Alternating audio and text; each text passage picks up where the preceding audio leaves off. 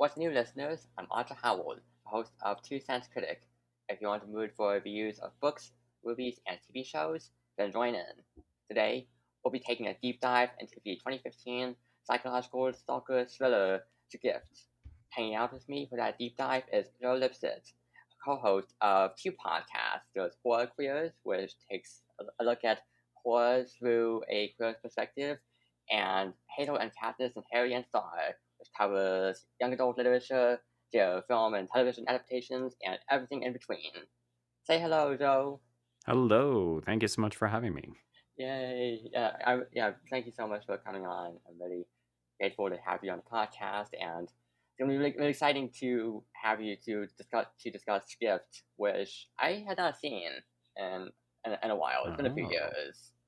Yeah, I think I first saw this maybe when it hit video. I don't think I went to the theater for this because I wasn't exactly sure of the quality, but yeah, it was a wild ride to revisit. Yes, it was wild ride for me as well. Again, a few years ago, we saw this, and I loved it back when I uh, first saw it.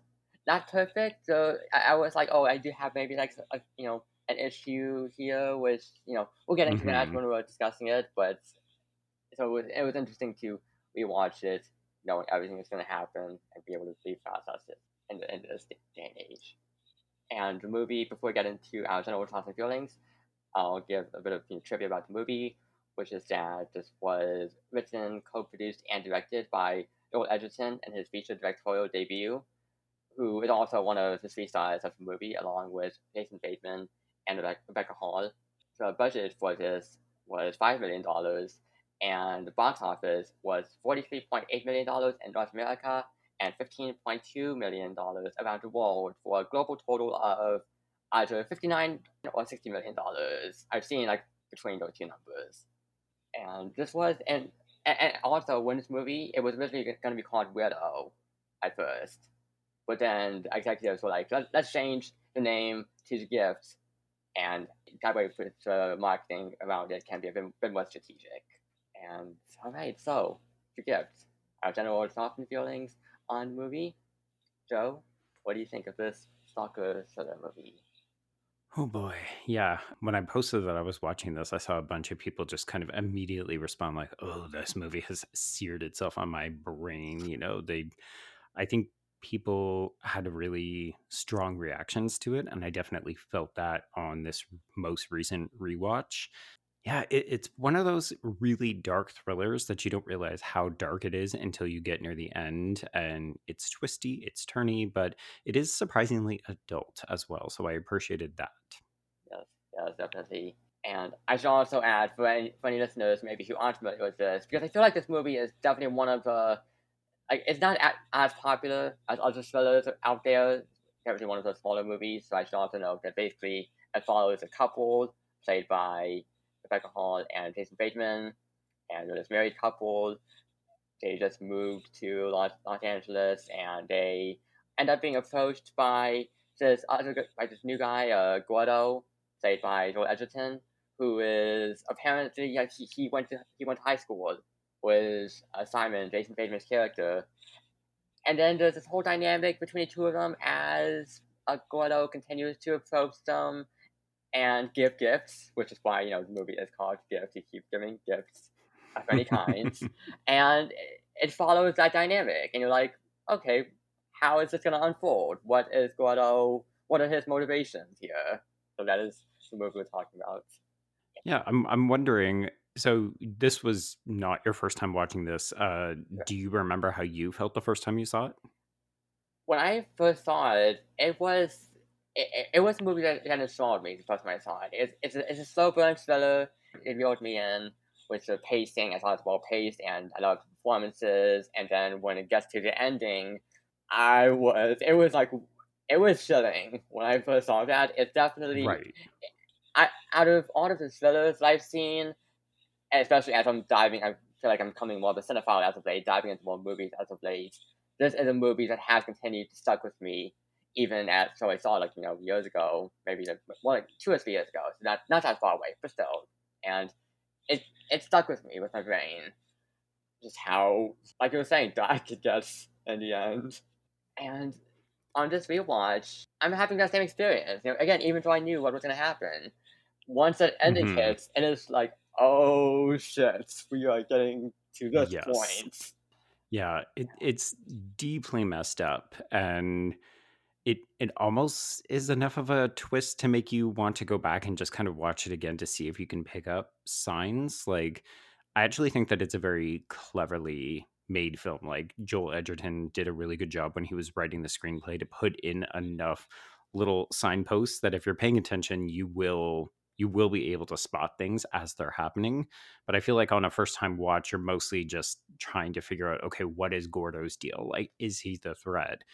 And then the movie switches paces around the midway point, and you suddenly realize, oh, we're being played with. Like, I really don't know who I'm supposed to root for and who is the bad guy Yes, anymore.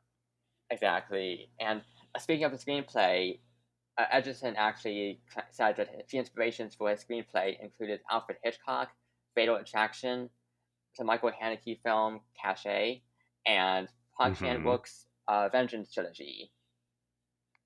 Okay. Yeah, that all tracks. Yeah, it's like, oof, that's quite material to draw from for this movie. Which, Yeah, that's some pretty messed up material. I mean, yeah, I was thinking Old Boy, like oof, Old Boy is a movie Hmm. that has stuck with me, and Yeah. going back to the gifts, I also think that this is a movie that is driven by performances. Like these are all strong performances from the whole Oh, for trio, sure. from Bateman, Hall, Edgerton. And I gotta say, I'm a little more biased personally towards Rebecca Hall. Like I just personally really love her Hmm. performances. She's just amazing. I wish that she could have won an Oscar by now. Right. It's her and Tony Collette, I realize, because I'm always up there kind of like Yes, stumping for Tony Collette in movies like The Sixth Sense and Hereditary. But watching Rebecca Hall, I was like, oh yeah, she's fantastic in this. She's fantastic in The Night House. She's fantastic yes, in Resurrection. yes. She's really is like a genre queen, and she's not being recognized for it. Yeah. It also doesn't help that horror does tend to it is can be dismissed. Especially at the Oscars. I mean, talk about the Oscars, like the Oscars don't give a crap about horror. Just Hmm. mention it, but yeah, Rebecca Hall, and also funny that you brought up Tony Collette because I actually just saw Hereditary, which I loved, Oh, and really? Oh, yeah, okay. for the first time, it was Wow. again another movie that's gonna stick with me for a while. Yeah. Yeah, that's another one that you can go back and rewatch about a billion times and pick up something new every time. Yes. And then Jason Bateman, also his performance, which is also amazing. Don't want to get too deep into like the particulars of Hmm. how his character played out in the movie, but it's like like it's very interesting to watch him in the movie. And Joel Edgerton, and just the way they're able to layer their characters. It gets you asking questions about the characters. I would say particularly for Simon and Gordo in the movie. You're asking some questions here. Like, what's really going on? Yeah, I think that's why I ended up using the word adult to describe this, is because really we're talking about a film that is more or less interested only in three characters, and they're complicated, they're nuanced, they have unusual motivations and backstories that requires a lot of unpacking. And it was interesting to see some of the reviews call this film like, oh, it descends into soap opera or it becomes ridiculous. And I Really? mean, we'll get there when we want to talk about spoilers, but I Yeah. think at the end of the day, I don't entirely agree with those claims, because I find that these three performances are so astute and like very well grounded. Like, even when the movie does get a little ridiculous, we can always fall back on how good and assured these performances are. Yes. Yes. And I will say though, my only major criticism for the movie is for Hmm. the third act, which, without giving away spoilers, heads in a direction that I feel like takes away agency from a certain character, Yes. and Hmm. it feels like a portrayal of that character who's been set up as doing a lot of crap in the movie and trying to explore the Mm. plot, find out secrets, and it feels like a portrayal towards that character at the end. have the third act unfold in that fashion. That's my only major Yeah, I can see that. It's definitely a movie where you think it's all about Rebecca Hall's Robin, and then at the end of it you realize, oh, maybe it's more about the two men, and that can be disappointing. Yeah, but aside from that, I mean, this is a movie that it's still again, it's gonna continue sticking with me. I feel like in the future, like if I were to rewatch it, I mean, I probably will rewatch in the future. Like it is like it does have that pull and Hmm. enough details where you can pick it up again on future rewatches. But it's also not a movie where you're like, oh, I want to watch this every day. You're No, like, okay, I no, need to take a breather, maybe a bath, maybe find some sunshine because this is exactly. dark. Yeah, yeah. Go out, get some relaxation. Maybe watch a few happy Hmm. movies. Maybe watch Right? Yeah. something lighter. Maybe something like I don't know, like 10 Things I Hate About You. Something more bubbly. Right. Something real light and fluffy, just to really, unpack, unsettle yourself. But now we've given our general thoughts and feelings on the movies, and now we can present our wind-up scores for the gift, which this ranges from 0 to 100. So, Joe, what is your wind-up score? So I ended up defaulting to my letterbox score for this. The first time I watched this movie, I gave it a 4. This time around, I gave it a 4.5. So if we extrapolate that out, I'm gonna split the difference. I'm gonna give this an 85. I agree with you that I think there's some problems with it, but overall, I actually found this really competent and, as I said, assured. So I think there's enough rewatchability. The performances are really good. It's really well directed by Joel Edgerton. So I Definitely, think that this is a really strong film. definitely. As for me, I didn't have Letterboxd when I first saw this movie years ago, and then for now I have it Okay. now. I think honestly back then I probably would have given this maybe I probably would have given this a 4.5 stars back then. I think I was Hmm. a little less critical of the movies I was watching, a little more accepting. I feel like now I'm a little harder now, a little more of a critic. So Okay. when I rated it this time, I gave it 4 stars on Letterboxd. So now, when it comes to the actual numbers, like to the wind up score, I'm gonna go for 82 out of 100. Just to the Okay. point Okay. beginning That's still with. really good. Definitely very good. I've heard you give way harsher scores to other films. Yeah, but yeah, for the gifts, as you were saying, yeah, excellently directed, written, well paced, thrills. It's got a couple jump scares in the movie, which Oh, I remember the jump scares, and even then when they came, I was like, oh, okay. still good. It still gets you. And the details, in the screenplay, the performances.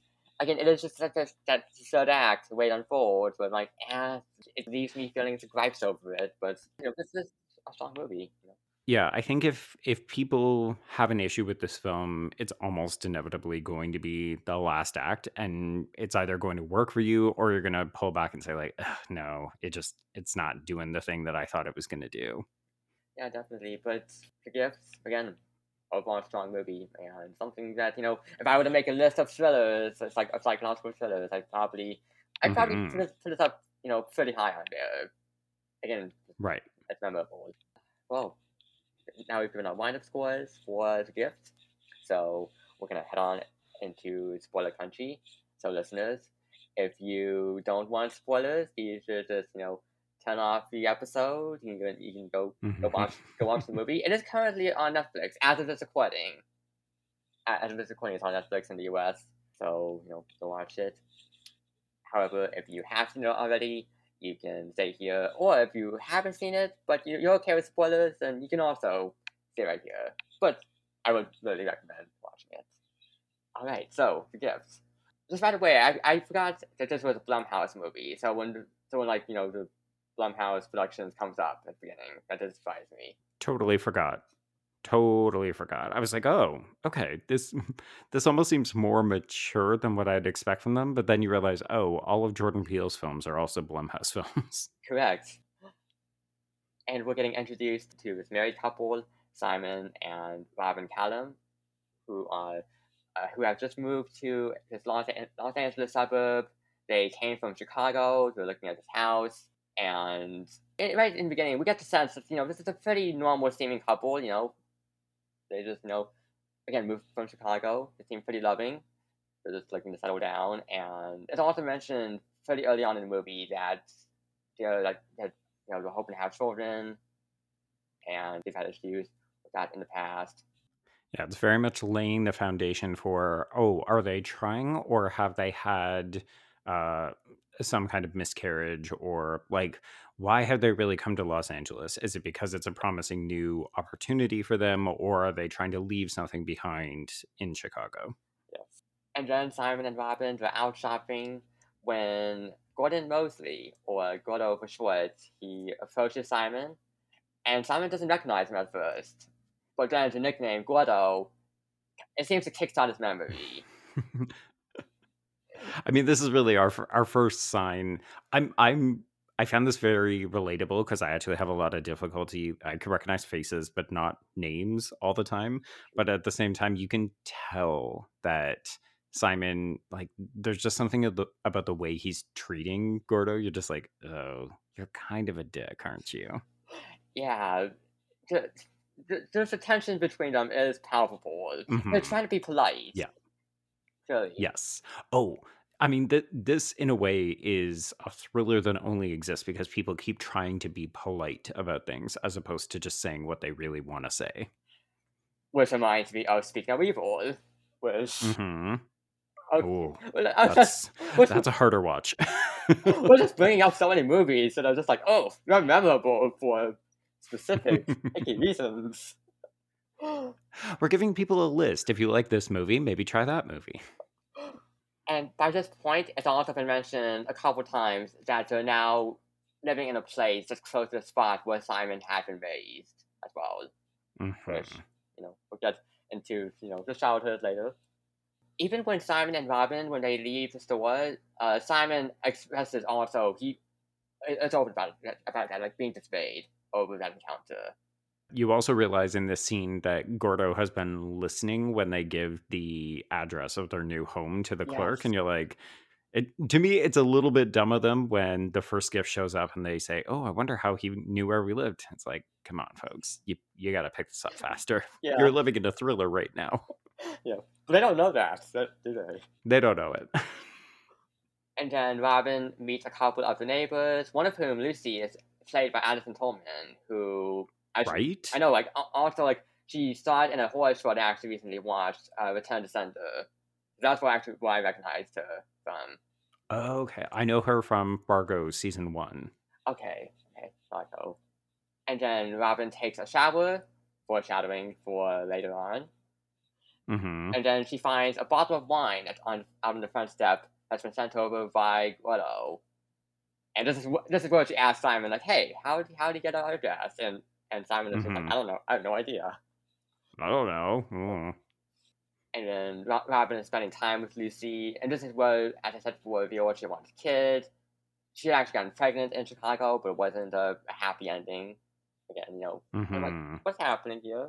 I was surprised at how quickly this comes out, but it does feel natural. Like, this is very clearly character backstory exposition, but it still kind of unfurls naturally because Lucy has a kid, and that's the nature of their relationship, so I didn't mind that. Yeah, I was okay with that too. Like, they're getting to know each other, just offering up information as they're making friends. And then Gordo shows up at the house, and he's being courteous. Apparently, he's got some numbers for plumbers, maids, gardeners. He even has grass cleaner. Oh, but there's red flags here immediately, right? Like you can tell that she feels slightly uncomfortable, but he waits her out to make sure that he gets the invite into the house. Yes. Like, she doesn't want to, but he's so calm and patient that she feels like she needs to because he isn't leaving. Exactly, and he's also being like, oh, I love this architecture of the house. So it's like he's also bringing the conversation over to the house, making a smooth flow to, oh, can they come in? Or having her. She has no choice. She has to. and also, again, the performances, it is powerful. Kind of these pretty restrained performances. Where again, as you were saying before, it all depends on being polite. And also credit to Rebecca Hall in particular, because I feel like she also does a really good job at presenting the micro gestures and just like Mm-hmm. making it clear what her character is feeling, what Robin is feeling in these uncomfortable situations, which is having Yep. to interact with Simon and Grotto and trying to be like, okay, what's going on with you two? Well, she's trying to figure it out, but she's also playing the mediator. Like, especially at this dinner, there's so many. Like, if you're not a fan of awkward or like tension in films between characters, this movie is going to be a bit of a rough go for you, particularly in this first act, right? Because it is all her having to negotiate between these two men, but also she doesn't know what they know, and we don't know what they know because, of course, we're very much like she's our kind of audience proxy, right? Yeah. So yeah, just it's a lot of ooh, what is happening here? I feel bad for her. Also, on the tour that she gives Grotto of the house, because it's monkey toy that we see that leads Mm-hmm. into Robin revealing, oh, like Simon has a monkey phobia from when he was a kid, which Yep. becomes Store that in your back pocket. That'll come back. important later, yes. And you also have a dog as well, Mr. Bojangles, or Mm-hmm. Jangles for short. Aw. Also important. Putting a dog in jeopardy, this movie. Yep. And then Robin offers to let Grotto stay for dinner. Again, the pitfalls of politeness, Mm-hmm. Cut to the dinner itself, where we learn Simon hasn't kept in contact with anyone from high school, which is another like little It's very telling. suspicious detail. I'm like, okay, Mm-hmm. why is that? Did you get into conflict with anyone here, particularly Grotto? But it's also relatable, right? Like, I'm one of the people who tried to cut ties with people because I didn't have a good experience in high school. And, True, yeah. spoiler, Gordo was bullied by Simon. So Tremendously. obviously, Simon is not in the habit of keeping in touch with a bunch of people. But, in this early stage, before we know who Simon really is, I totally related to that. I was like, yeah, when I left high school, I cut ties with everybody. I didn't want to be associated with them anymore. Yes, yes. Also, I find it ironic that Simon works for a security systems company, and it's Mhm, just kind of like mhm. security, stalking, spying. Oh, yeah. It's all part of the Yeah, movie. it's a really well laid thing because, sometimes you're like, characters' jobs, they don't really matter. Like, her job as an architect is kind of, half it doesn't really matter all that much. But his, it's like, oh, that's how he gets all the files later. Yes, Oh, I get it. yes. And Gordo is also like, I don't care for the government spying on us. Like, the hell with that. Mhm. And he mentions the military, so you're like, oh, this guy could be dangerous because he's done a couple of tours. And then we learn Simon has been class president, and his whole campaign was based on the game Simon Says. So, like, Simon says, do this, Simon says, do that, and it would get done. Mhm. Which is Simon has control issues. another clue. It's like, oh, he likes Mhm. to have the power in his Yeah. hand over other people. Yeah, just like everything about this first dinner conversation, everything is an important piece for the plot. Like it will all come back later. Even when Gordo at dinner, he's like, the bad things that happen to us can be a gift. A reference to the gift movie title, the gift, and Yep. the many gifts that Gordo gives. Oh shit. Here we go. Here we go. Yep. After the dinner, Simon says he feels bad for Grotto because he's like, oh, he hasn't changed since high school. He's socially awkward. And Robin is is clearly more accepting of Grotto. She's Hmm. being a lot more lenient. Like, hey, they're socially clumsy. Some people are just like that. Yeah. I mean, this is very telling about Robin. Clearly, this was not the best dinner for her. Like the point where all the talk about maybe they're gonna start a family, it's clearly uncomfortable for her. And yet she's still willing to give this guy the benefit of a doubt. And, to appease her husband, she says, well, if you don't want to see him again, we don't have to. That's fine. Yeah. Oh, yeah, definitely. And there's also and then Simon and Robin go to a work party for Simon's firm. I feel like maybe one of the few, like maybe more filler scenes in the movie. I don't know about you, but the work Hmm. party was like, I guess it's meant to connect us with like, oh, this is a workspace, and also Simon Hmm. and Robin, they go up to his office, and he's talking about the two brothers who are like the owners of the company. Yeah, I think it gives us a little bit of insight into Simon and how he feels like he's getting old and maybe losing some of his control. But I do agree with you. This feels a little unimportant. Like their conversation in his office is important, but the stuff with like the other people in the office, I thought, oh hey, there's Busy Phillips. But apart from that, meh, Yeah. Also, I forgot she was in the movie, so that was surprising right? too. Yeah, but I feel like the other scenes with like the coworkers, like friends and stuff, like they're more integral to plot than this hmm scene. Yeah, I mean, like these characters do show up a little bit later when Simon gets his promotion and that kind of stuff. But yeah, I mean, are they super important to the plot? Nah, not really. Yeah. Then Simon and Robin come back home to find that Gordo has delivered fish food and koi fish for their little fish pond set up Hmm outside the house. Let's not forget to note, Gordo also writes smiley faces on his notes. Right, and sometimes sad faces. Yes. Simon says that Gordo has a nickname, Gordo the Weirdo, back in high school. And then for his nickname, Simon's nickname was Simple Simon. And in this scene, in one moment where Simon crosses out Gordo on the whiteboard on the fridge and writes Weirdo above it, which, Yep, like, it's Simon. it's so rude, but also as soon as he does it, you think, oh shit, that's gonna come back to bite him in the ass for sure. It's also just such a casual action for him, too. Hmm It's like, oh, Yeah, like his first impulse is to demean this guy again. yeah. Who we haven't seen in a long time. So it's like right away, you want to just, oh, let's just write Weirdo on there. Yeah. It's another strike against Simon. Clearly not a good guy. And then Robin ends up dealing with another visit from Gordo, who is at the house, and he's doing stuff like he's fixing the TV, and he's throwing out the garbage when he sees Weirdo written on the whiteboard.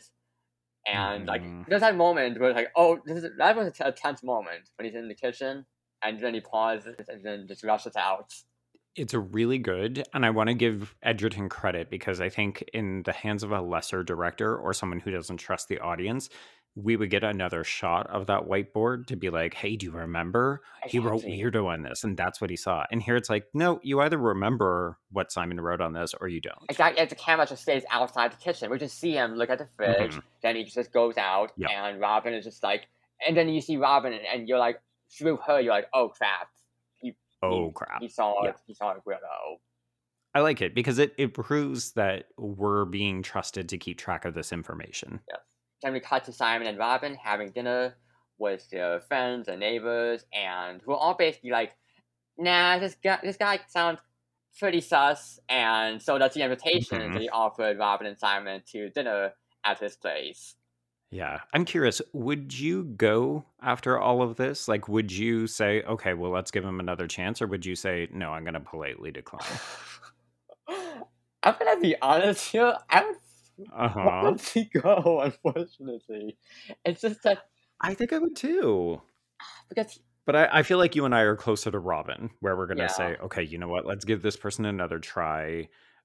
We're believing the best in people. Maybe he's a little socially awkward. That doesn't have to be a bad thing. yeah. I've been in interactions with people, both in person and online, where I'm like, Mhm. okay, this person seems kind of like socially clumsy, but I'm just like, Yeah. that's just maybe that's just how they interact with people. That's their thing, and Yeah. let's just keep interacting with them. Exactly. And yeah, so I would probably go over to the house, unfortunately.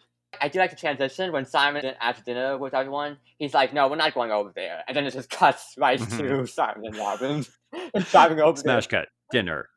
Probably like one of the maybe the only comedic moment, or at least that I found to be like darkly comedic in the movie. Mhm. Yeah. And at the house, it's this apparently fancy house. It's huge. Yeah, huge. And Gordo gives them a DVD of Apocalypse Now. And he's like, oh, it's going to sound great on your speaker system. And, like, helicopters. And it's going to go from, the directions, like, right to left. Now, this was one of the moments that I did catch on when he's offering to fetch some drinks. And he's like, and Mhm. he goes to Robin when he's offering Gatorade. Because he remembers the Gatorade that I think she had it with her when she was out running last time he Right. visited. And so he remembers the Yeah. Gatorade, which is important later on. Yep, because we haven't addressed it, but we're slowly learning that Robin is not only trying to get pregnant, but also that she has like a history of substance abuse, and that's kind of been trickled in. So she doesn't drink, but also, yeah, she is athletic. She's a runner, so she drinks Gatorade, and this reminds us that Gordo is very observant. Frighteningly observant. Suddenly, Gordo takes a phone call and claims he needs to handle a work emergency. So he just steps out, not only just steps out of the house, but also like drives off. Hmm. And Yeah, fully drives off. and okay, now in that moment, I would be like Simon. It's I weird. would be like Simon, Yeah. because Simon is the one who was kind of like freaked out the most. Like Robin is a bit more accepting of it. Again, more lenient, but Simon is the one who's like, "What the hell is he doing? He's just leaving us in the house alone." And I would be like that, honestly. It's odd. Yeah. So, I mean, the interesting thing about this film is that people don't really have cell phones. Like they kind of do, but they don't really use them. And I feel like in this situation, you would just, you'd pull out your cell phone, you would just have a conversation or whatever. And instead they decide, oh, let's go search the house. just peek around furniture and stuff. Awkward. And then this is the scene where Simon starts to show his true colors and how sleazy he can get. Because this is where he is like, oh, Gordo's obsessed with you, Robin. And he gets into this thing where it's like, peep, peep, pleasy, wheezy. And he's using his finger as like sticking out of like the fly of his pants. It's like a pretend penis. And he's like, and he thinks like Gordo is all horny for Robin. And it is gross. It's really gross. And sure. I mean, we don't know that they're being recorded. We'll find that out later. Yes. But even this conversation, like it has all those telltale signs of, oh, this is going to come back. You should be careful what you're saying in other people's spaces. And I remember cringing when Simon does all that because it is gross, but more so where I can't remember Robin's exact line, but she says something along the lines of like, he's disgusting. And you're just like, shit, no, don't say that here. It makes me wonder, like, has Simon acted like this before? Because I just can't be the first time he's acted like this. He must. It's so juvenile, right? Like, it's really, really off-putting, and it makes you wonder, oh, okay, this isn't the happy couple that I thought in that opening scene when they're buying the house. He's a child, and she's kind of putting up with it, but you immediately start to think, she could do better than this guy. This guy's a bit of a jerk. Exactly. And then Simon and Robin, they're exploring the house some more, and they end up finding what looks like a kid's room. And this is also what Simon is like, oh, monkeys, because there was like the monkey toy in the room. And then Gordo comes back, and he shares a story about apparently his wife taking her kids, and how the money, his house, is all hers. And Gordo is doing a good job at appearing genuine and devastating. Seems sincere. Yep. And even then, though, Simon is just like, nope, we're not staying here anymore. So he tells Robin, no, we gotta, leave the house. I'll talk with Gordo for a few minutes. And he talks with Gordo. And I love how the dialogue here when Simon is like, don't interrupt me. If you don't mind, I'm just going to power through this and you can talk right after, okay? It's like, I don't know if that's the exact quote, but something like that. It gets called back later on at the end. It's very, very controlling. And then, we maybe expect this based on the way that Simon has been reacting to him. But then when he notices that Robin is still there, he literally orders her out of the room. And you're just like, oh, serious control issues. Yes. And then Simon is just, he cuts it off. It's like, no, we're not going to see each other anymore. You and I, Gordo. Simon goes out to the car with Robin, and the control issues even continue here when Simon is just like driving out to the gate won't open, and he just honks the horn for a while. And then Gordo finally opens the gate. And even like the score here also amps up the tension in the scene. Oh, the score goes wild here. All of a sudden you're reminded, oh, we're watching a thriller. Like the movie wants us to be very concerned. It's super ominous. It's very loud too. It is. Yeah, the score gets like that for a few of the scenes. Yeah. But yeah, Simon, like again, control issues. He just wants the gate open. And then I think some time passes, like a day or so, and then Robin finds the koi fish are dead at home. Calls out Simon to Mhm. alert him. When he returns, she goes on to tell him that Jangles is gone. And I was just like, Yeah. I remember this would happen. I remember this, I knew it would happen, but when it did happen, I was Mhm. just like, oh no, so devastated, and abduct this dog. And again, the score here is tense in this scene as well. Yes. Because now we're into proper, like, to the point where I wondered, oh, is this an erotic thriller? Because it feels like the way, the fatal attraction element is really coming into play. This is very much a Exactly. slighted, jealous ex kind of move. We're killing pets, we're taking pets, we're threatening the household. It's very familiar territory to an 80s erotic thriller, but technically this is between two men. So I was actually very intrigued by this point. Interesting, so now like I feel like this actually could be an interesting movie if you like to cover on horror queers, like if you were to cover it through a queer Hmm. perspective. Do you think that Yeah, I, that's I may have mentioned, I may have messaged Trace halfway through and was like, oh, there's enough queer elements in here that we could cover this if we wanted to. It's just super, super dark. yes.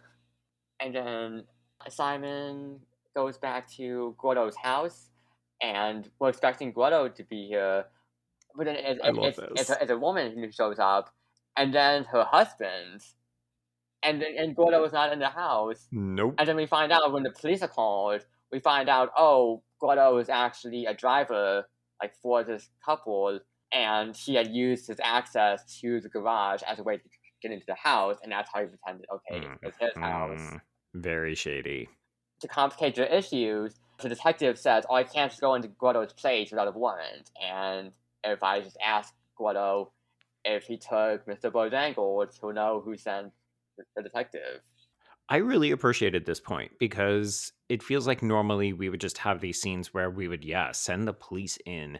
And for the police to say, ooh, do you really want to escalate this? Like, are you sure he took the dog? Because if we show up, he's going to know it's you. And that's only going to make things worse. Do you really want to pull this trigger?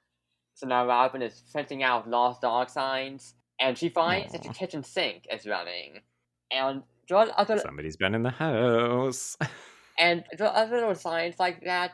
I think like maybe like hearing the footsteps, or like not in this scene Mhm. maybe, but like in other scenes. Was again, I'm wondering like, hey, is someone breaking in? Is it Grotto? Well, we haven't said it. This house is like 80% glass. So when you're inside, you're on display. That's why Grotto brought over the grass cleaner. He even says it. It's like, oh, I saw the grass. I Hmm. thought might as well bring this over. Yep, we know you saw the glass, Gordo. And then Robin is with Lucy, and Robin tells her like, oh, I've been having trouble sleeping. And then when she goes to the bathroom, she finds Frozalam, which, and I had to look this up. It treats panic disorders and anxiety disorders that come from depression. Oh. Okay, so this is where she gets the pills for later on Yes, then. and even like she wakes up in the middle of the night to take one of the pills. And you know it's a bad sign. Yes, makes you wonder like, yeah, Chicago. What happened back there in Chicago? Yeah, what happened in Chicago? And then there is another scene where Robin is suspecting something and in the house, and he's slowly going through it. This is happening at night, and then suddenly Django shows up, barks, and it's like I kind of like bangs Hmm. against like hops against the window, and that is a jump Ooh, scare that gave me a jolt. Again, it got me. I knew it was coming, but You know something is coming. This got me so good. Like Arthur, I honestly was like, whoa! I never fall for jump scares. no, seriously, like even like me, like I felt like the pang in my heart. I was like, oh, Hmm. when I feel the pang in my heart, that's when I know it's like, oh, it's a jump scare. It's like Oh, it was good. I would honestly compare it to like a creep level jump scare. Like even the first jump scare in Hmm. Creep, honestly, I would compare it to that level. Right. Yeah. Now it's real good. Real good. Very effective. And then Robin gets an apology letter from Grotto, and this is the one where he writes a sad face, and he's just like, "Hey, I'm sorry Hmm. for intruding on your lives." And then Oof. the ending of the letter is P.P.S. Simon, after all the years, I really was willing to let bygones be bygones. I had nothing but good intentions. And that's just Hmm. it. It's a it's kind of a creepy line to leave things off of. I It's mean, ominous. yeah. Yeah. But it really propels us into this next act. Like, I would almost say, okay, this is kind of where the first part of the film closes, even though I think this is actually more than a third of the way through the film. But it really gives us insight into, okay, what does that line mean? And that question will propel us into the next act. Yes. Kind of back to the shower for Robin. And this is the one where Hmm. she dreams about Gordo breaking in. Like she wipes the steam away Right. on the shower door and grass, and so She sees somebody there. and Gordo shows up. And that is a jump scare. It didn't really scare me though, I would say. And again, I knew what was happening, No. but I'm like, for some reason, like the way it's built up doesn't really scare me as much. And again, Hmm. it's also a dream, but I also find this to be an homage to the stalker thrillers of like the 70s, 80s, 90s. Hmm. Because the rest of this movie is more grounded. It's not like it doesn't really go for that over the top tone. It's more grounded. Even the part where maybe it's like, oh, maybe it gets a little bit more ridiculous in this part, but Yeah, I almost wonder if that's why this doesn't work as well for us, is because this does feel a little too dream sequency. I mean, it is a dream sequence, but it feels like that. Like we can immediately tell that it's not really real. And like it yeah, totally it does feel a clashes little with the movie. yeah. It almost feels more like a studio note where somebody says, "Hey, can we introduce another jump scare because that dog one was real good." Or almost maybe even for like the trailer specifically, because I remember this is in the trailer for the movie. This Oh, is it? specific jump scare. Okay. It's like it's at the end Yeah. of the trailer. So I'm like, oh, did you add this in specifically for that for the promotion? I could see it. Yeah, this feels very manufactured. And then Simon is having a meeting at work with the heads of the company, and then a coworker tells him he's up against one other colleague for the promotion, Danny McDonald. Writing down the details for later. Remember that name. Not a character, but will be important. And then Robin is at home when she wonders, hey, did someone break in? Like, again, it's one of those scenes where it's like, oh yeah, what's happening here? And she spills her Mhm. Gatorade bottle, she's looking around the house, and then suddenly she faints. And then, like, we don't even see the aftermath of this. It's just like she No. faints. Somebody cut to a scene with Robin and Simon where they're just talking. So the way it's set up, Mhm. I specifically remember watching this the first time, and the way I took it was, oh, maybe she just fainted, and then I knew it was gonna lead up to something. I didn't know exactly what, but I thought maybe it was a little more innocent than what we find out happened later on. But I knew it was setting up something. Yeah, I'll admit the first time I saw it, I thought that this was a sign that she was pregnant because, Exactly. Yeah. we usually have telltale signs for women. It's like they either faint or they say, "Oh, I feel nauseous," or something like that. So I definitely just thought, "Oh, okay, she's pregnant now," Yeah. which she is, just not in the way that we think. And again, Robin and Simon are talking, and Simon says he's gone to the same high school as the brothers from the company, and apparently he had a Mhm. teacher named Dr. Elsowitz, and Simon has given him a nickname, Dr. Smeltovitz, which Yep. has stuck, apparently. And I'm like, Simon, okay, you give a lot of nicknames that aren't exactly complimentary. A lot of nicknames. You're a bit of an asshole, Simon. It's really starting to become clear. I also like the detail about how this nickname has stuck. Like, Mhm. it's an action that he's taken, and it has continued to have an impact even now. Something like even it's so small. Mhm. Because we're learning that words and actions have a longevity to them. They have irreparable harm in certain cases. Then Simon reveals that he knows about the pills that Robin stole. And he's like, I thought we left all this behind in Chicago. And it's made much more explicit here that Robin has wrestled with drug addiction in the past. Yeah. And then this argument leads into them talking about Gordo, and she's like, we still need to make peace with him. What does bygones be Mhm. bygones mean? But Simon just wants to forget about this whole thing, and he says, Yep. time gets rid of a lot of things. It heals everything. Not for everyone, Simon. It's so telling, right? Like, not only does he want to remain in control, but he definitely wants to control certain narratives in particular. then we have a montage of Robin and Simon just trying to move on, live their lives, avoid looking back. Hmm. And it's Christmas time, it's also part of the montage. Robin becomes pregnant. I love this, and then all of a sudden you're like, "Oh shit, she is pregnant Yep, because look, she's got the baby belly." Like it's very smart because you don't realize that's what we're doing until you see her stomach again. exactly. Yeah, the movie again does a good job of showing, not telling. Exactly. Then Robin is out shopping with Lucy when Lucy points out that some creepy guy is spying on us. It's Gordo, but he leaves before Robin can catch up to him. This is another one of those things where it's like, okay, this is here because we're watching a thriller. We need to be reminded that he's still a threat. Yeah, But at the end of the day, it's like you could remove this scene. It doesn't really matter. probably.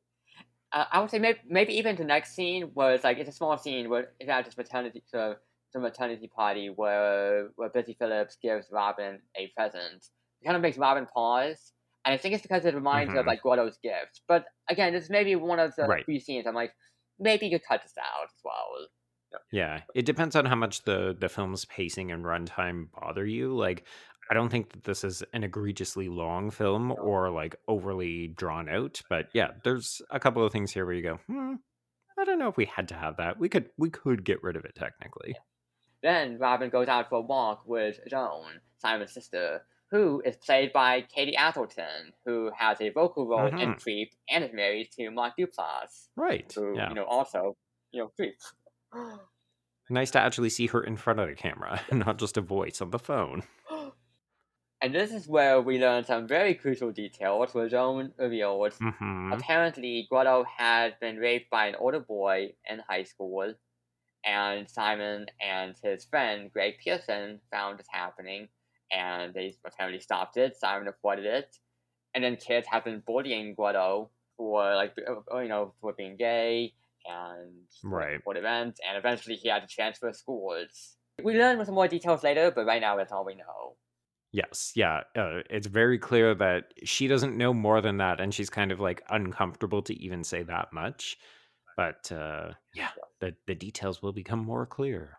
And Robin is looking at Grotto's apology letter again, and she's tense when Simon comes home, and she's just also starts sticking around for some intel, sticking around in Simon's crap, and she finds that he has run a background check on both Danny McDonald and Grotto. Woof. And you find out that Grotto has apparently been in and out of prison for much of his life, and he has been discharged from the military.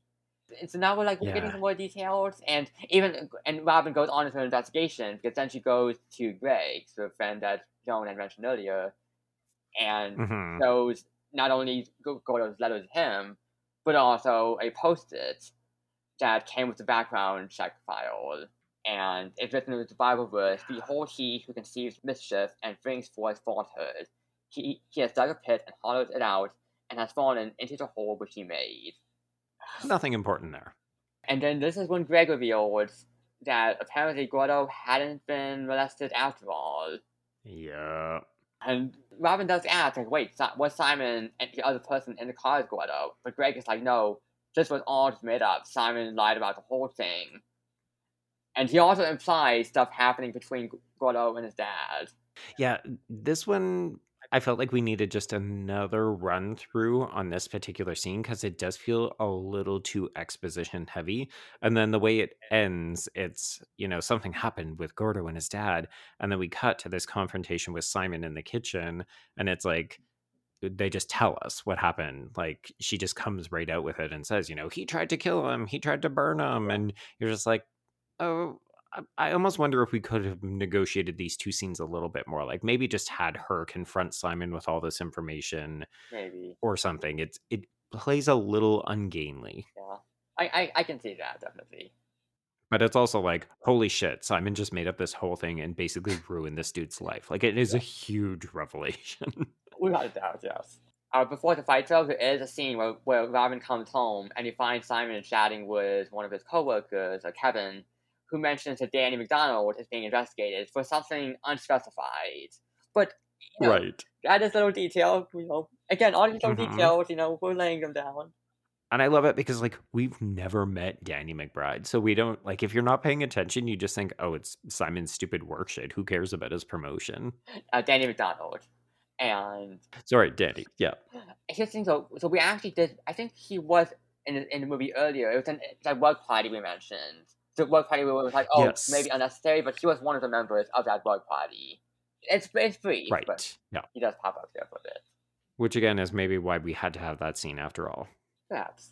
And then this is where Robin is confronting Simon, again about Gordo's dad trying to burn him, and he was arrested for attempted murder. Gordo had been sent to military school. And then Simon, this is where his assholery just really shines through, and he is just trying so hard to shift the blame away from himself, and be like, oh, this world is full of winners and losers. It's a shitty playground out there. Oh, man. It's like... This is big, like, straight man energy. It is. I guess it's so much privilege radiating off of him, and being like, oh, oh yes, Gordo lost. He's stuck in the past, and you know what? People don't apologize for everything, and Gordo just has to suck it up. Yeah, it's very much I'm a winner. I excelled. Why can't this person let it go? He's a loser. I find it especially malicious when Simon turns the rant around to Robin and blames her perspective, and being like, oh, like how resolutely she's pursuing this, and blaming all that because like, oh, like were you treated bad in high school? Were all the other girls, bullying you?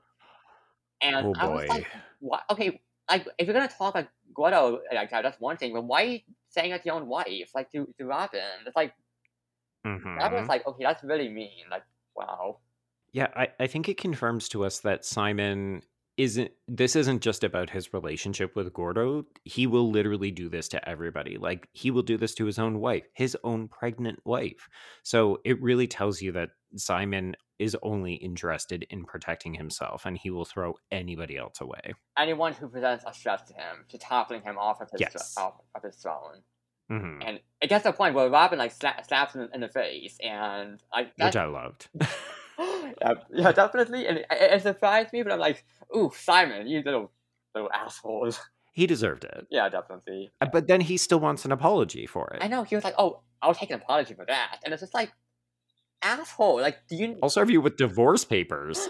Like, do you not know when to stop? But it's also like, he doesn't. No. He's so arrogant. Like, he's in a position where like, oh, I can just act like whatever I want to. And, everyone has to obey to me.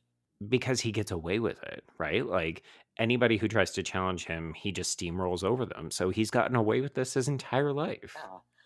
Which you can also compare this to all like the privileged assholes in the world and people in power, Where it's like, oh yeah, they have all that power as well. They get away with so much shit. Yeah. And Simon, when Robin is pushing him to apologize to Gordo, he at first like, I don't know where to find Gordo. But Robin, I love when she whips out the background check papers, and it's like, oh, you dick weasel, you know exactly how to find Gordo if you really want to. You did a whole background check. It's so satisfying. Between that and the slap, you're just like, oh, good scene for Robin. Yeah. Really, really good. Definitely. Later, Simon claims he found the post-it on his car window after getting Gordo's letter, and that's why he got the background check. Then Simon had an attorney contact Gordo and get a restraining order. And he claims he didn't know about the crap with Gordo's dad. But Robin is like, I don't know if I can believe you. Could all be fake. How would we know? Exactly. You've proven yourself to be a liar. You've let me believe I'm crazy. I have no idea who you really are. Which is really good. Like, I feel like this is when we're so on Robin's side, right? Because she's saying all the right things, all the smart things. Simon is clearly untrustworthy, and she calls him out on it. It's so satisfying. Then Simon goes to a bar where Gordo is reading out trivia questions to the crowd. Afterwards, Simon approaches him to quote-unquote apologize. Simon is just like, she wanted me to bury the hatchet. And Gordo catches on to that wording. And it's like, okay, so Robin wanted you to be here. But Simon tries to back up. And he's like, I wouldn't be here if I didn't want to be here. And he is just trying so hard to force his apology on Gordo. Again, control. We keep going back to the control that Simon insists on keeping in his grip. I mean, it's interesting because at this point, we actually haven't seen much of Gordo in a while. Like, we've we've been doing a lot of Simon and Robin stuff. So this is kind of his reintroduction into the film, but it's because Simon sought him out. Like, it's not as though Gordo has been doing horrible things this entire time. Like, he left them alone after they asked him to. This is Simon bringing shit back onto his doorstep. Exactly.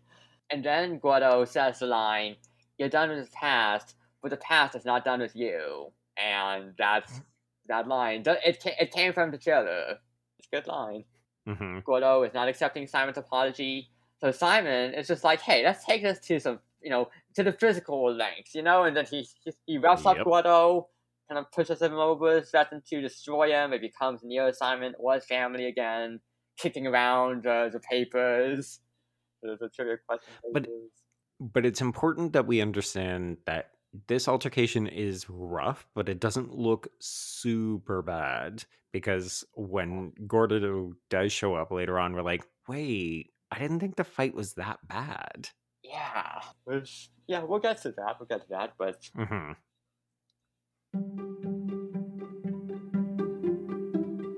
Welcome to the podcast Strange for History, with your hosts, Brad and Alyssa. Formerly known simply as Strange History. We've had a name change due to legal reasons, but don't fret, we're still the same two weirdos who love talking about those strange, weird things that make us, us. We have so much in store for season 4, and Nice rhyme. Thanks. And we can't wait to teach you a thing or two, and maybe even learn something for ourselves. So if you want to hear us talk about Tycho Brahe. an astronomer who had a pet moose, or how and why Australia came to be.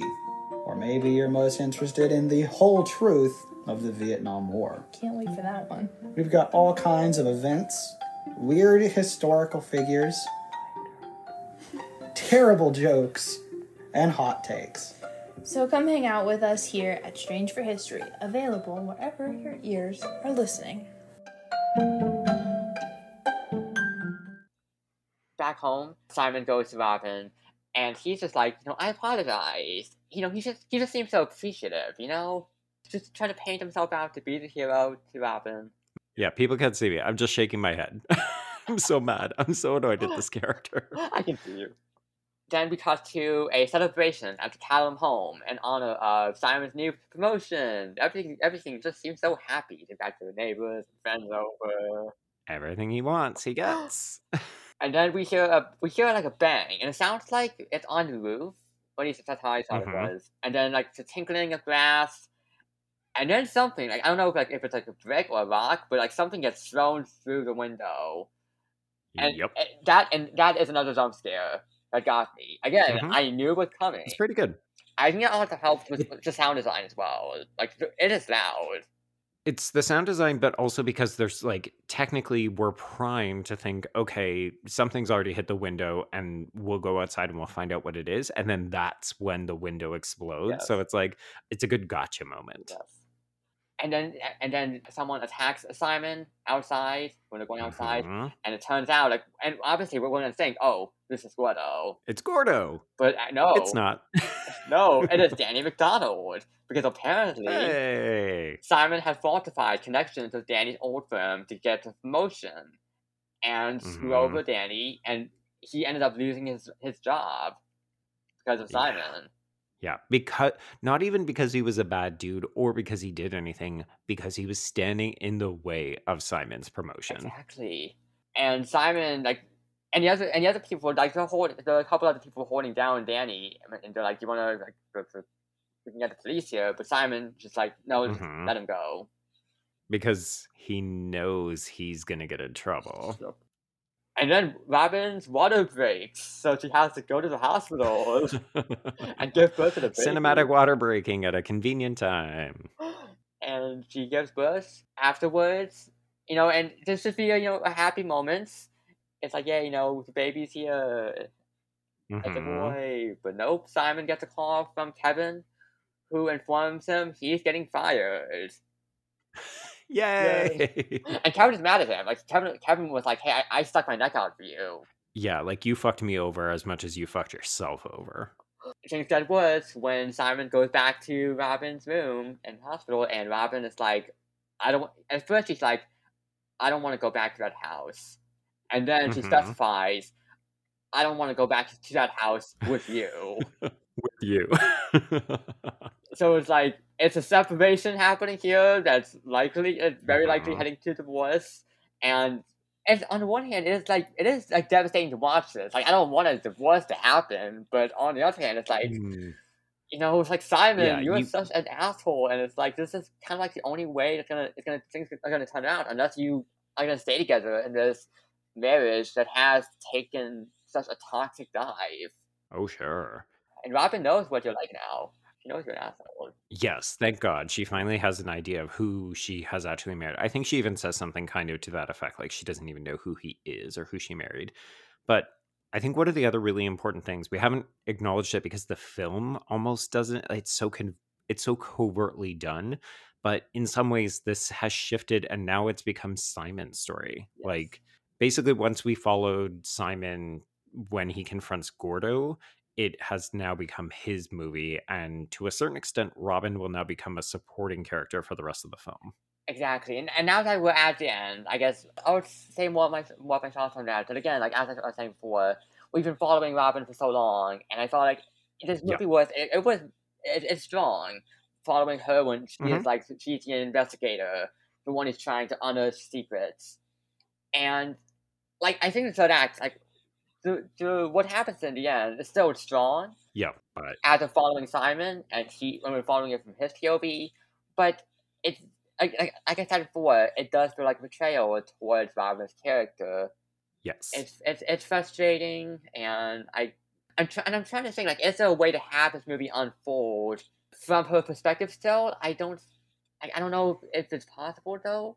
I want there to be one. I think you would have to have it that Gordo would confide in her, but then the twist, quote unquote, doesn't really work because I think at the end of the day, the only way this ending works is if you can get some kind of emotional reaction out of Simon, but it does come at the expense of Robin, right? Like that's it's tricky. Yeah, and that's why I said, like, it is my only like major criticism for the movie. Aside from that, this is top notch. Right. So after Robin separates from Simon, he returns home to find this huge white gift box on the front step with his red bow. And then we cut back to the hospital where Gordo has arrived. And he's gonna go into Robin's room, and he has a sling for his arm and some fresh bruises on his face. And and like you were saying, I was like, okay, like, yeah, Simon manhandled him, but it wasn't that bad. So yeah, like the bruises look appropriate. The sling, it's like, wait, did he break his arm? Did he kick him there? Like it really forces you to reflect on how much did we actually see? Was there something that we missed? The film does a good job of doing that kind of stuff. Back at the Callum house, Simon takes out the card that came as a gift. It's a monkey and a baby stroller to trigger Simon's fear of monkeys. Of course it is. Inside, it reads a gift with a smiley face. And so the first one, and so they're all like marked as numbers, like 1, 2, 3, and so and so very important. The first gift is a baby carrier. Inside are 3 gifts, and then the one Simon opens the one marked number 1 first. It's a spare key to go to the front door. So now we're like, okay, that's how Gordo was able to break in. Gift number 2 is a CD that reads Play Me. It's a recording of Simon and Robin's talk in the house when Gordo had been left alone.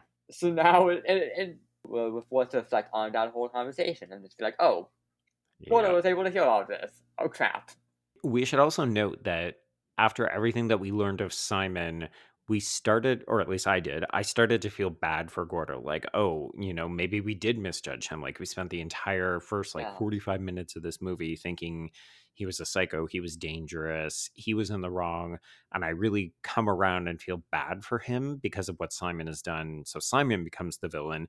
And now with this, like as soon as we see the key and realize it unlocks that door, I'm like, oh no, I don't think Gordo's good after all. Like all of the pity, all the badness I felt for him, I think I was wrong. I think they're both bad. Yeah, all that pity that you're feeling, like when you're in Robin's position. And then I do love how it gets the conversation, the recording gets cut off by Apocalypse Now, Uh-huh. the rise of the Valkyries and the helicopters. So fucking dramatic. Then Simon opens up gift number 3, a DVD to read to watch Mhm. me, with a smiley face. So many smiley faces. Oh boy, here we go. Here we go. And so the video, it opens up with video of Simon and Robin having dinner. And I think it might have been a dinner that we witnessed before, like the one when they're having with their friends and neighbors earlier on in the movie. Possibly. I think so. Yeah, I think this is all scenes that we've seen before, but from like an outside perspective. Like you were hiding in the lawn, videotaping this through the windows. And then the video cuts to Robin fainting. Obviously, it is Gordo, but he doesn't show himself. He wiggles with a Gatorade bottle in front of the camera. He turns the camera around to show he's wearing this huge monkey mask. And it gave me Peach Fuzz vibes, I gotta say. A little bit. Yeah. And then the video, so the way it happens is that Gordo, he's kind of groping Robin's body as she's unconscious, and he gets like a shot of the mirror, and as he's like crouching over her, it's really disturbing. And then the camera, really disturbing. And then he puts the camera down, and the video just stops. That's when the reveal is like, oh crap, did he rape her? And is the baby Gordo's? Is his. Yeah. And I know I saw quite a few female reviewers take a lot of issue with this because, kind of like what you were saying, Arthur, we start off following this woman. She seems very strong, empowered. She's eventually revealed to be completely gaslit by her shitty husband. Yeah. And then by this point, you start to realize, oh, she's like a plaything caught between two men's narratives. Exactly. It And takes away her potentially she has been sexually assaulted. It takes away her agency at the end. Yeah. So I did see a bunch of people saying, like, this is really triggering.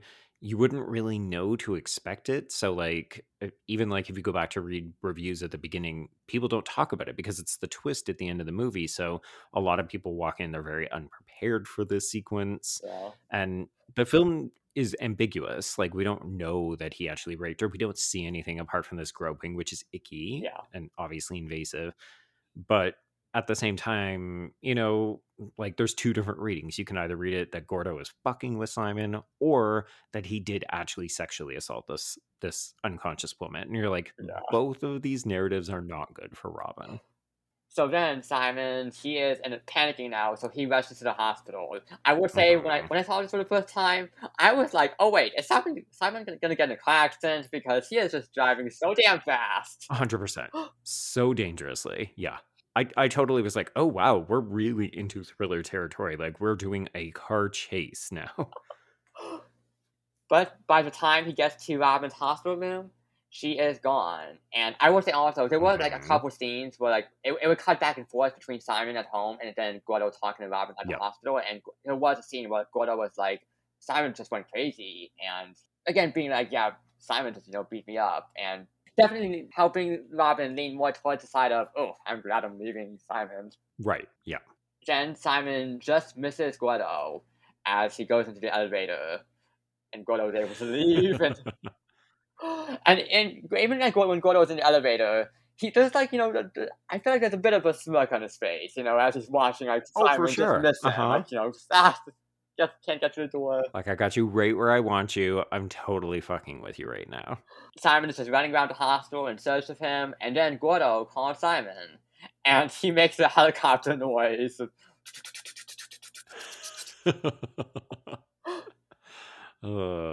And this is when he brings back Simon's line of being like, oh, don't interrupt me. If you don't mind, I'm just going to power through this, and you can talk it after, okay? Yep. The way that he plays around with Simon here, as you were saying before, of being like, you know what, I didn't touch her. Or maybe I did. A liar won't believe anybody else. Who knows? Maybe I did touch her, maybe I didn't. Yep. And also, Gordo says, take a look at the baby. It's all in the eyes. Because, and actually, Joel Edgerton actually wore contacts.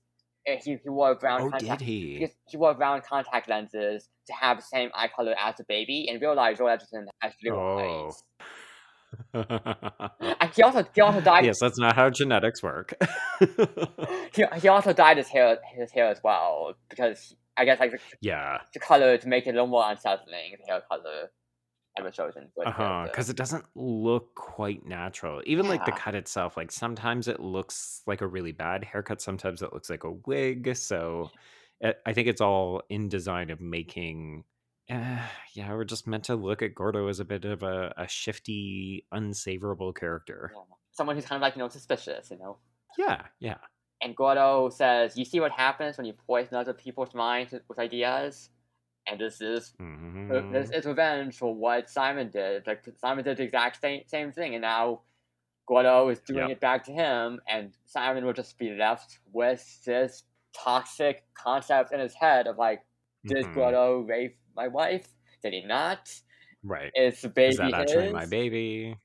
I saw a bunch of people complain that this movie doesn't understand. I mean, I made a joke that the movie doesn't understand how genetics work because of the eyes, but I saw some people say, "Oh, this twist is so ludicrous." I think the same people who said, "Oh, it's like a soap opera," because obviously Simon could just get a paternity test. And I'm like, "Yeah, but that defeats the point because he's meant to wonder and then he's too proud to ask something like that, right? Like he would never want to actually have to confess to his ex-wife or separated wife that that's what happened to her, because that's what he would have to do to get a paternity test. Exactly. Okay, and I would admit, when I first saw this movie, there was a moment where I was like, okay, wait, just get a paternity test. I would admit, I did think that. Then I was like, okay, wait, Simon would never do that, as you were saying. He's just so damn arrogant.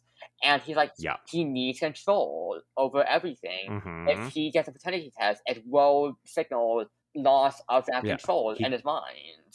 Exactly. It's almost more satisfying. Like, if you can get away from the fact that Robin has gotten out horribly from all of this, it is really satisfying to know that Simon will never get that paternity test, but it will eat him alive, and he will wonder about it every time he sees this child. Yes. Then Simon goes back inside the hospital. He looks through the window at Robin and the baby, and credits to Rebecca Hall, who again, just a fantastic performance, but I feel like she communicates so much heartbreak in ways that she sends him. But also kind of satisfaction, like as that nurse is closing the blinds so that she gets cut off, you're just like, yeah, you feel like Robin is finally free and she's a little bit happy about it. Yeah, I can see that too as well. And then the curtain just gets closed, literally and figuratively, shutting out Simon. Your marriage is done, sir. And your career. You've got nothing. And then Gordo is back inside the hospital. He's just looking through the window and the door down the hallway at Simon. And then fully fucking Kaiser Soze's out of this movie. Yep. Removes the sling and walks down into the background. And when I first saw that, I was like, I wasn't expecting that. I thought that was such a shilling way to end the movie. I love how he just walks away, just scores, just kind of like amps up a bit here as you take off the sling, and then the movie is over. We're done. The end. It is very well done. You look back on a lot of this and you think, okay, it was so craftily laid out. Like nearly everything in this movie is foreshadowing or giving you some kind of necessary exposition. Like it is a very, very well crafted script. And then I think Joel Edgerton does a great job of directing it. But these little moments where you're like, it feels like you are acknowledging the thriller films that came before it. Like this is so obviously Usual Suspects, and yet it still plays in a very satisfying way. Yes. So yeah, that is The Gift, which again, I've said before, a memorable movie. I keep saying it's gonna stick with me for a while. I do want to add just a bit of trivia that Joel Edgerton's brother, Nash Edgerton, had actually a big role in the movie as someone named Frank Dale, which I gotta be honest, I don't remember who Frank Dale is. I don't remember. But apparently Nash Edgerton played him. He was also the film's stunt coordinator. Oh, okay. That's fun. And as a stuntman, he's also worked on movies like the Matrix trilogy, The Thin Red Line, Superman Returns, Star Wars Episode 2, Attack of the Clones, and Star Wars Episode 3, Revenge of the Sith, as a stunt double for Ewan McGregor. Oh, okay. And it's funny because Joel Edgerton, of course, was in the prequel trilogy as Owen Laws. Oh my god. Get out of here, Arthur. Yeah, and it was nice to see also Joel Edgerton return and the Obi-Wan Kenobi series as well on Disney Plus. Oh, I think I didn't finish it because I was a little like dissatisfied with it, but Understandable. not one of the better Star Wars series. You've got Andor, you've got the Mandalorian, and then the other shows like Book of Boba Fett and Obi-Wan Kenobi. Yeah, I'm watching Andor right now, and it's really good. It is. I am shocked, honestly, that it turned out like this because I was not into Rogue One. I found Rogue One to be so damn dull. Yeah, I mean, I'll confess, I waited until it was basically over, and everybody said, "Oh, okay, that turned out so much better than I expected." So I said, "Oh, okay, now I'll jump in. I'll give Tony Gilroy a try. I believe in him." Yeah. So, but yeah, it's really good. I can't speak for Clone Wars though because I haven't seen the Clone Wars, but I've heard some pretty good things about it. I haven't either. No. Yeah, I think the people who like it a lot, but it's a much smaller fan base. Okay. Yeah, but Mandalorian season 3, I can't wait for that to come. Excited for that. There we go. Right. Well, the gift. Yay! Do you have any more sauce to offer? Yay! The gift. What a lovely end of year treat this was for us to watch. Something super grim and dark and maybe a little rapey. Yeah. Oh, again, it's gonna. I keep saying this over and over again. Maybe I'm getting repetitive, but it's gonna stick with me for a while. Yeah, agreed. Alright, well, if we don't have any more sauce to offer on it, we can segue on over to Good Word. This is a segment where each of us gets to recommend something, a book, a movie, a TV show, a podcast, music, whatever we want. So, Joe, what is your Good Word? Yep. So I'm going to use my platform to raise the awareness of a Toronto trio. It's a podcast called Talk Movie to Me, and it is done by Edison, Helen, and Miss Sinclair. They have a couple of different formats. Like sometimes they double bill movies. Sometimes they will do like an Oscar preview. They just dropped a holiday episode in time for Christmas, but they just have like really good banter, and I enjoy their take on movies. It's a shorter podcast as well because I mean, I know you and I, Arthur, we both have like deep dives into a single film, like we really go into it, and this one's a little bit more like they're going to get through 2 movies in about 45 minutes. Ooh, so nice. If you're looking for something a little bit shorter, snappy, good banter, and it has that kind of quintessential podcast vibe where you feel like you're just hanging out with friends. So Talk Movie to Me. That's good. I do appreciate that, like podcasts that do like can keep those run times titled like that because like and here's the thing, like a little shorter. I've settled into you and I are like 2 hours. I've settled into my format for 2 Cents Critic, and yes, honestly, like, even at this point, like this is gonna be one of the shorter episodes of the podcast. But I've done episodes that can go on to maybe like. I'll be honest, like maybe 2.5 hours or 3 hours. Even like Everything All at Once, for example, was almost 3 hours. Oh, but there's so much to talk about in that movie. True. The Gift is more of a smaller movie. I feel like so it's easier to process it. Even though like and no shade to it, like it is like it's detailed, but even though like it's economical. Exactly, it is pretty tight. So that's why we're able to talk about it, more quickly than something like Everything All at Once, which is much longer, or The Power of the Dog. That podcast went for over 3 hours. Oh boy, there's a lot going on. I mean, those are Oscar movies too, right? Like, not to diminish anything that a genre film is doing, but yeah, like the intention of this movie is very much, we want to get in, we want to upset you, we want to make you reconsider the way that you approach some of these characters. And like, we could have gone into some of the ways that Edgerton shoots this film.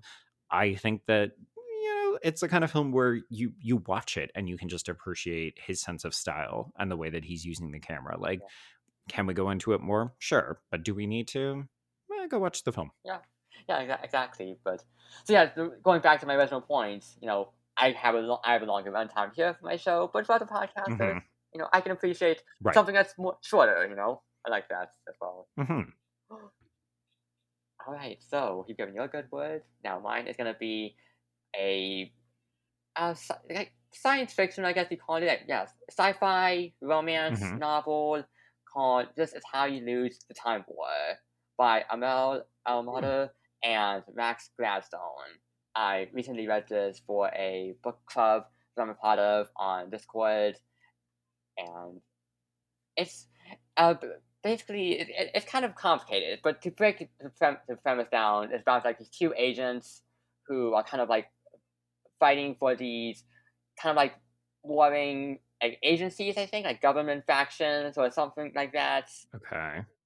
And these two factions are engaged in this kind of like war across space and time and changing the timeline. And so they're always trying to like Okay. one up each other. And the two operatives, the two leads of the book, who are known by the code names Red and Blue, end up falling into kind of like a strange rivalry that ends up turning into a romance as they exchange Of course. as they exchange letters.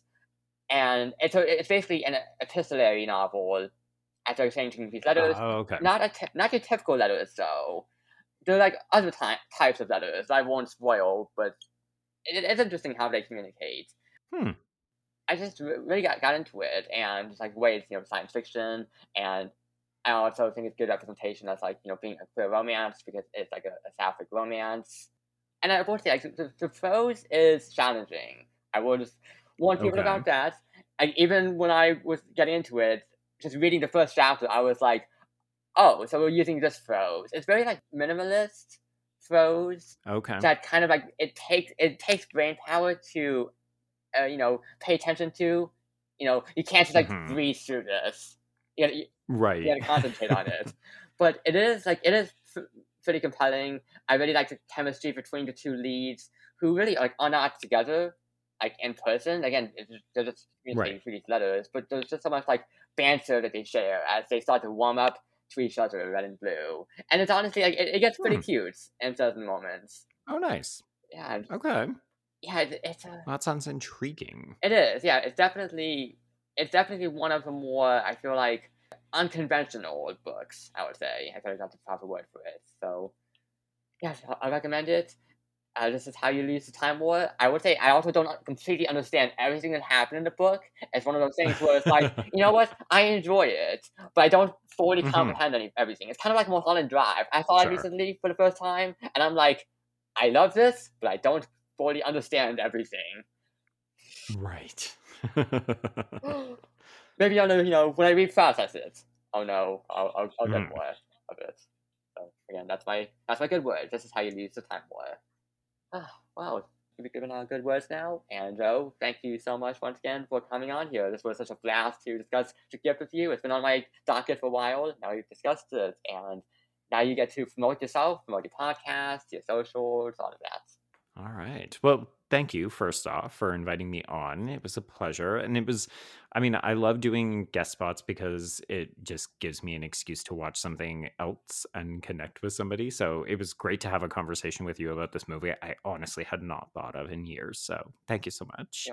Yeah, so if folks want to get a hold of me, I can be reached at Be Still My Remote on pretty much any social platform.